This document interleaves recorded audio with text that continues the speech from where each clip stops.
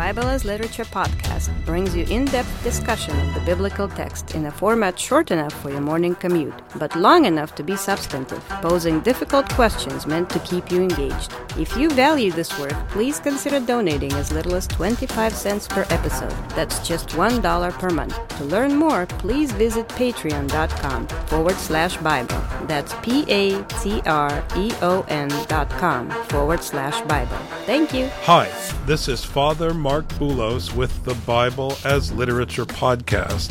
It's tempting to think that the study of literature, the discipline of hearing and understanding the written word, is more accessible than the so-called hard sciences. Our collective laziness bolsters this ill-conceived but commonly held view. Unlike Semitic languages, anyone can pronounce English words correctly without analyzing grammar or syntax. This basic fact enables an army of postmodern charlatans to ramble endlessly about what the Bible means to them. A written text in any language says what it says. In the Bible's case, the text was written before us and existed without us for millennia. To the extent we factor ourselves into its meaning, we are incapable of hearing what the author presented to another audience long before we were born. Don't be misled, Jesus warns. You can't read the signs until the Bible rewrites you. Richard and I discuss the Gospel of Matthew, chapter 24, verses 4 to 8. You're listening to the Bible as Literature.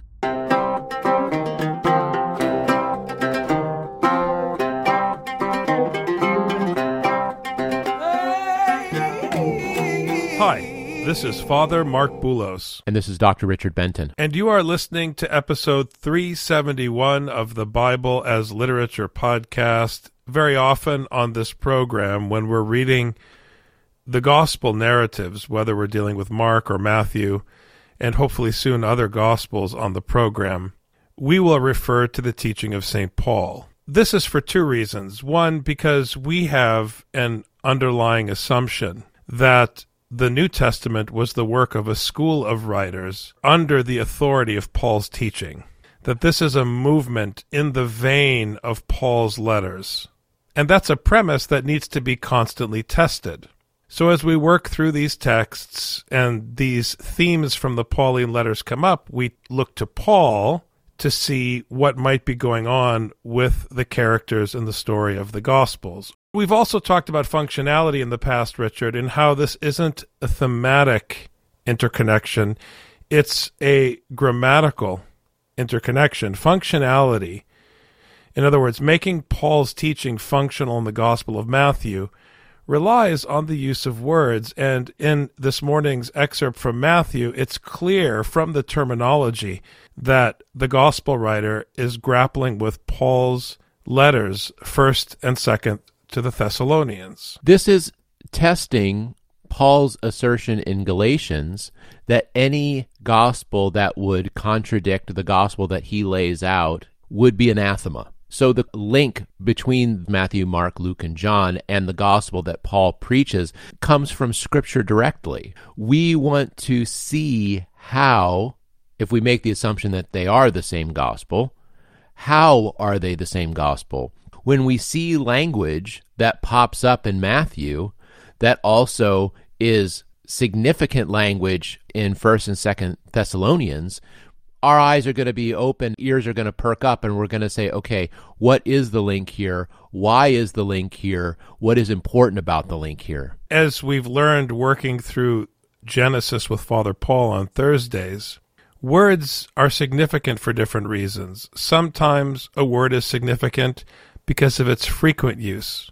Other times, a word or two words in a particular syntax within a broader syntax are significant because they appear and then they stop in the mouth of a certain character and then reappear, as Father Paul has explained about the use of the words Lord God in Genesis and the interplay between Eve and the serpent. It's very striking. Other times, words that are used hardly at all have great importance. Words, when they are used for the first time, tell you something about the agenda of the overall story. So we have to pay attention to the technical interplay between texts. It's not simply let's dream up a cool idea to see how these texts relate. This is not a postmodern class on poetry where author's intent is dismissed in favor of the idolatry of what you project into the story. So we'll talk about that today. And Jesus answered and said to them, "See to it that no one misleads you." Right away, if someone says to me in Scripture, "See to it that no one misleads you," that no one leads you astray, it's not an appeal to the intelligence of the disciples. It's a reminder yet again, after they stumbled and said, "Look at the buildings," that they are looking at the wrong thing for guidance. They are looking for the wrong signs. They should return back to the narrow way and the narrow path of Bible study to learn what God is teaching them so that they can navigate the narrow path, so that they cannot be led astray, taken off the path. Now, this terminology isn't used overtly here in Matthew, but anyone who's been hearing Scripture would immediately recognize that you can only be misled if you're not listening to the voice of the shepherd. Jesus has been wary of them being taken off the path. I mean, that's why not so long ago he was explaining to them the problem with the Pharisees and their teaching, but that they still have to do what they say when it comes from Scripture. People ignore what the Pharisees say that is Scripture, and they pay attention to those things that are not scriptural. I mean, Paul talks about how there is no way that what you eat is going to affect you in your so-called spiritual condition, even though so many people would teach that it is by fasting that you improve your spiritual condition. People want to ignore the spiritual teaching in order to take some other teaching, even if it's the opposite of what the scriptural teaching is. Jesus is more terrified that his disciples are going to be taken away by this false teaching than that something's going to happen to him. Don't worry about what's going to happen to you. Just make sure you stay on that narrow way, like you said, Father. Stay on the narrow way. Do what Scripture says. Make sure that that Scripture is written on your heart. If that is not inscribed on your brain, which is, I think, a better way of translating written on your heart, inscribed on your brain, then you're going to go astray. You're going to listen to the Pharisees. You're going to listen to false teachers. You're going to be bamboozled by whoever because you don't have that writing inscribed on your brain. For many will come in my name, saying, "I am the Christ," and will mislead many. Here, I can't but think of 1 Corinthians, where Paul explains in chapter 4, as we've mentioned many times, it's a critical teaching in that letter, that he will not judge before the time. He will not pass judgment, and he won't even judge himself. And in the same passage, which deals with waiting for the day of the Lord, he warns them that they have countless teachers in Christ, but not many fathers. For in Christ Jesus I became your father through the gospel. You said at the outset that Paul was concerned not just in 1st and 2nd Thessalonians, but very specifically in Galatians, that they would adhere to the one gospel that he laid down. So this is an allusion to the other apostles, the pillars, coming in to mislead people, to take them off the path. Remember that Paul is offering the kingdom, and the others are offering themselves, their religion, their clan, their tribe, their culture. That's why Paul accuses the pillars, Peter, James, and John, of shutting Gentiles out of the kingdom. And we just heard this beautiful, excellent critique of the Pharisees in the previous chapter. The purpose of the critique is so that the addressee of the story, hearing the judgment against the characters in the story, would begin their training so as not to be misled. You can't be fooled if the biblical sign is the teaching of Jesus to the Pharisees and the scribes, because then you won't be misled. You will recognize when Peter, James, and John come as wolves in sheep's clothing. And the irony is, you will be deceived by them. This is the trap of Scripture. One of the problems people have with reading this passage is they want to outsmart the Bible. They don't want to be judged by the Bible. When Jesus says, "Take heed that no man deceive you," I'll be like, okay, I'll be careful.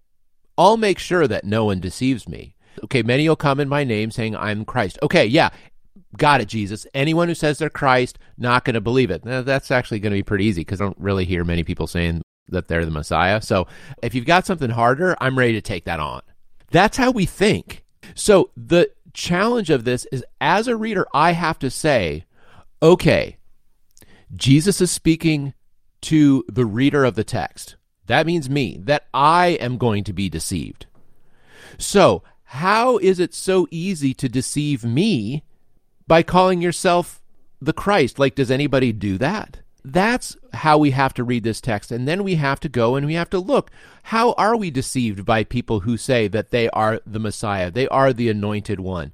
They don't say they're the anointed one of God, but if they go on a podium with a big seal and say, "May God bless our country, I am doing the will of God," or if religious groups anoint their president or secular leader or even church leader as the leader and take their word as Scripture, then they condemn themselves. So as soon as I believe that this human leader has a teaching that's worth listening to, I'm being deceived. Because just like the Pharisee, just like the people who call themselves the anointed ones, I have to ignore what they do and only do what they teach when it is Scripture. It's only Scripture that may lead me. But it's too easy for me to listen to some smooth talker, someone who sounds the way I want to hear them, and Facebook knows what kind of voice I like to hear, and so they like to feed me all the false messiahs, so I'll listen to them instead of listening to Scripture and understanding what Scripture is trying to teach me to do. Look, we've been talking about how Paul controls the Spirit and wields the Spirit. In Ephesians chapter 6, you have the metaphor of the sword of the Spirit. And there's a reason that those hearing Paul's letters over the centuries have come to represent Paul symbolically with a sword. Because the Spirit is something that Paul wields in his letters. You cannot get the Spirit willy-nilly. Paul controls the Spirit. He wields it. It is his power in his letters. And that's a significant point, because then you have to ask, what are the others wielding? The one who wields the Spirit is the one who is your reference for the Christ. So if the pillars come in wielding something else, wielding circumcision, then they're presenting to you another Christ.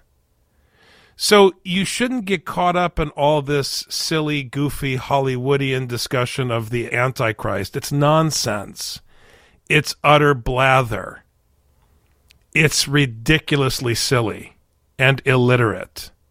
The Antichrist, functionally here in Matthew, is the false apostle or the false teacher who wields something in opposition to the sword of the Spirit in Ephesians, who wields something in opposition to the Spirit that Paul imparts in Galatians.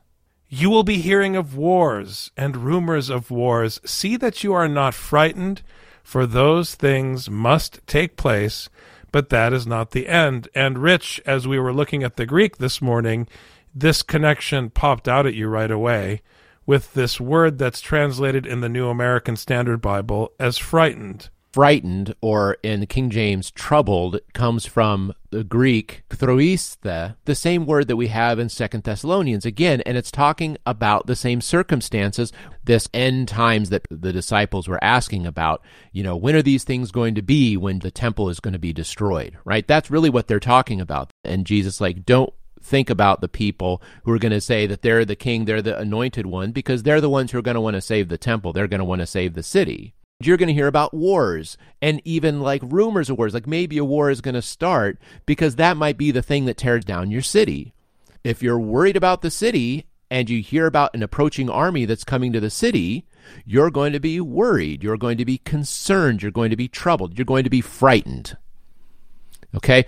People are so concerned about making sure that the edifice that they're counting on is going to stay up. If I'm going to hear this text correctly, the one who tells me, don't worry, the edifice is going to stand.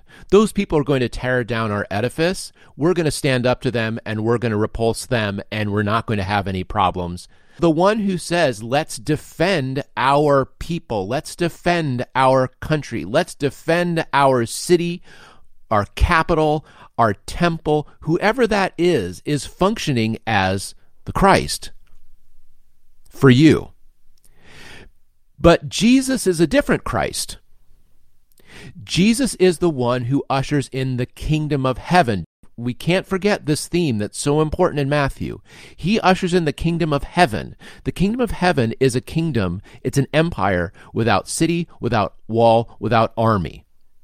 Well, shoot, what am I supposed to worry about?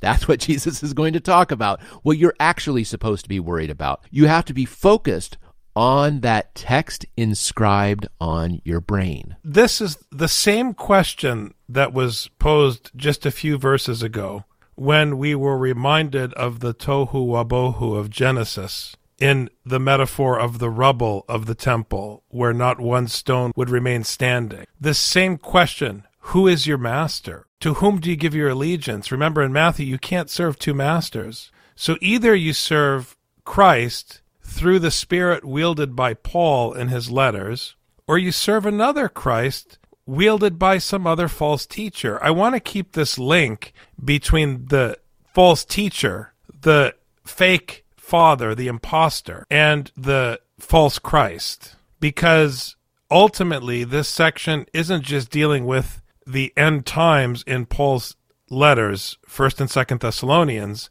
It's dealing with the showdown between Paul and his opponents in the New Testament. And the metaphor of the end times is critical because it raises the stakes. It imparts the sense of urgency, as death is wont to do in life, that we can't mess this up. There is an impending consequence. There is an impending judgment and impending doom. And there will be a resolution to this question of whom you serve. Do you follow Jesus Christ through the Spirit wielded by Paul? Or are you afraid of Caesar? Or are you interested in buildings? Or are you worried about taxes? It's the same question. Whose inscription is this? Whose effigy is this on the coin? What do I care? My Father's kingdom is coming, and this is all coming to an end. What do I care? It's the same question here. And it's an urgent one because in asking Jesus to look at the buildings of the temple, they demonstrated once again that they're still interested in Caesar's coin. For nation will rise against nation, and kingdom against kingdom, and in various places there will be famines and earthquakes. It's ridiculous the way Christians read this. They take a verse that dismisses fear, and they use it for fear-mongering. Yes, there's an impending judgment, but if Jesus is your master, what are you worried about? He's dealing with this doom, this impending threat, and saying it's not the real threat, just like the coin wasn't the real coin. The real threat is when my Father comes to separate the sheep from the goats, as we will learn soon in Matthew. You're worried about the war. You're worried about kingdom against kingdom. I always go back to Psalm 2. God sits on his throne and he laughs at the various kingdoms, and you're cowering on Facebook and YouTube, spreading fear about what's going to happen to the United States, what's going to happen in the world. You have conspiracy theories and all this nonsense. So the very thing that Jesus is making fun of and saying is passing away and is not of import, you're so terrified of losing that you give yourself over to idiotic conspiracy. This is not a fortune cookie. I've said this many times. Saying that nation will rise against nation is like saying the sky is blue. In what era of human history has there ever been a moment when nation wasn't rising against nation and kingdom against kingdom? He is, in the spirit of Genesis, making fun of the cycle of human history, which is a big joke. The whole point in Matthew is to set you free from the fear of the stupidity of the stock market and of the news headlines. I mean, I read the New York Times, but it's hard to take seriously when you're steeped in Scripture. They have headlines and they get all excited, and I'm thinking, this is the same headline from 50 years ago. This is the same headline from 200 years ago. Oh yeah, I remember that from the history of the Roman Empire. We're still talking about that today? And they talk about it like it's new, and people freak out. Cancel culture, it's this new thing. It's not new. Americans have been lynching people for centuries. And before the Americans, the Europeans and everybody else had to deal with mob rule. I mean, the gospel's all about the Pharisees and the scribes worshiping the mob because they don't want to be canceled. It's very important that we wake up and not be carried away with nonsense. There will be a rumor of war tomorrow when you pick up the New York Times. Don't worry about it. There will be a rumor of famine. There'll be bad news because there's always bad news. The question here is, from whom do you get your news? Facebook uses an algorithm precisely designed so that I am troubled and that I'm frightened. Facebook is the Antichrist in this way. It seeks to trouble me over wars and rumors of wars. It wants me to be upset about these things. It wants me to think that the end is near because of these things. When Jesus says the exact opposite, do not be afraid, do not be troubled, and this is not the end. That's significant. This is not the end. The end comes after. If I do not want to be deceived, I am not allowed to worry about those things. I may not be worried about this edifice called the United States being leveled. Downtown Minneapolis, it might be leveled. It might be. We have some big things coming up. And I'm not allowed to worry about it, to be troubled about it, to be frightened about it. I may not be. But all these things are merely the beginning of birth pangs. The word odin, which is translated birth pangs or labor pains, relates to 1 Thessalonians. Matthew is signaling to you that he's reading the diptych of 1 and 2 Thessalonians. And if you're familiar with those letters in the original language, and you hear this word odin, you're going to ask, where have I heard that before? It's like the old example we used to use on this program when a Star Wars character says, I have a bad feeling about this. If a character says that, you think of Han Solo, because that's how it works. You don't think of Luke Skywalker. You think of Han Solo because he was the first person to use that phrase in the narrative arc of the Star Wars epic. It's the same thing. You hear Odin, you're going to be like, where did I hear that before? Or if you're reading Matthew for the first time, then this is the first place that it occurs. And so when you hear Paul later in the canon, you're going to think back to Matthew. Intratextuality. These stories are working with each other within the canon. You don't need to go outside of the canon. A dictionary is not going to help you understand how Matthew, within the Pauline school, is using this metaphor of birth pangs. Chapter 5 of 1 Thessalonians deals with the Lord's Day, the coming judgment. Now as to the times and epochs, brethren, you have no need of anything to be written to you, for you yourselves know full well that the day of the Lord will come just like a thief in the night. So he's warning them. Not only should you not worry, but you can't control when it's going to come. All you have is the teaching. For Jesus in this passage and Paul in Thessalonians, a new kingdom is being given birth. Out of this pain and sorrow, all you can do is just wait. If a woman is giving birth and it's painful, you can't say, well, we better make sure she stops giving birth. It's nonsense. You say, let's help her get through this as quickly as possible. That's how you do it. We need to get through this as quickly as possible, but we need to stay focused on the subject at hand.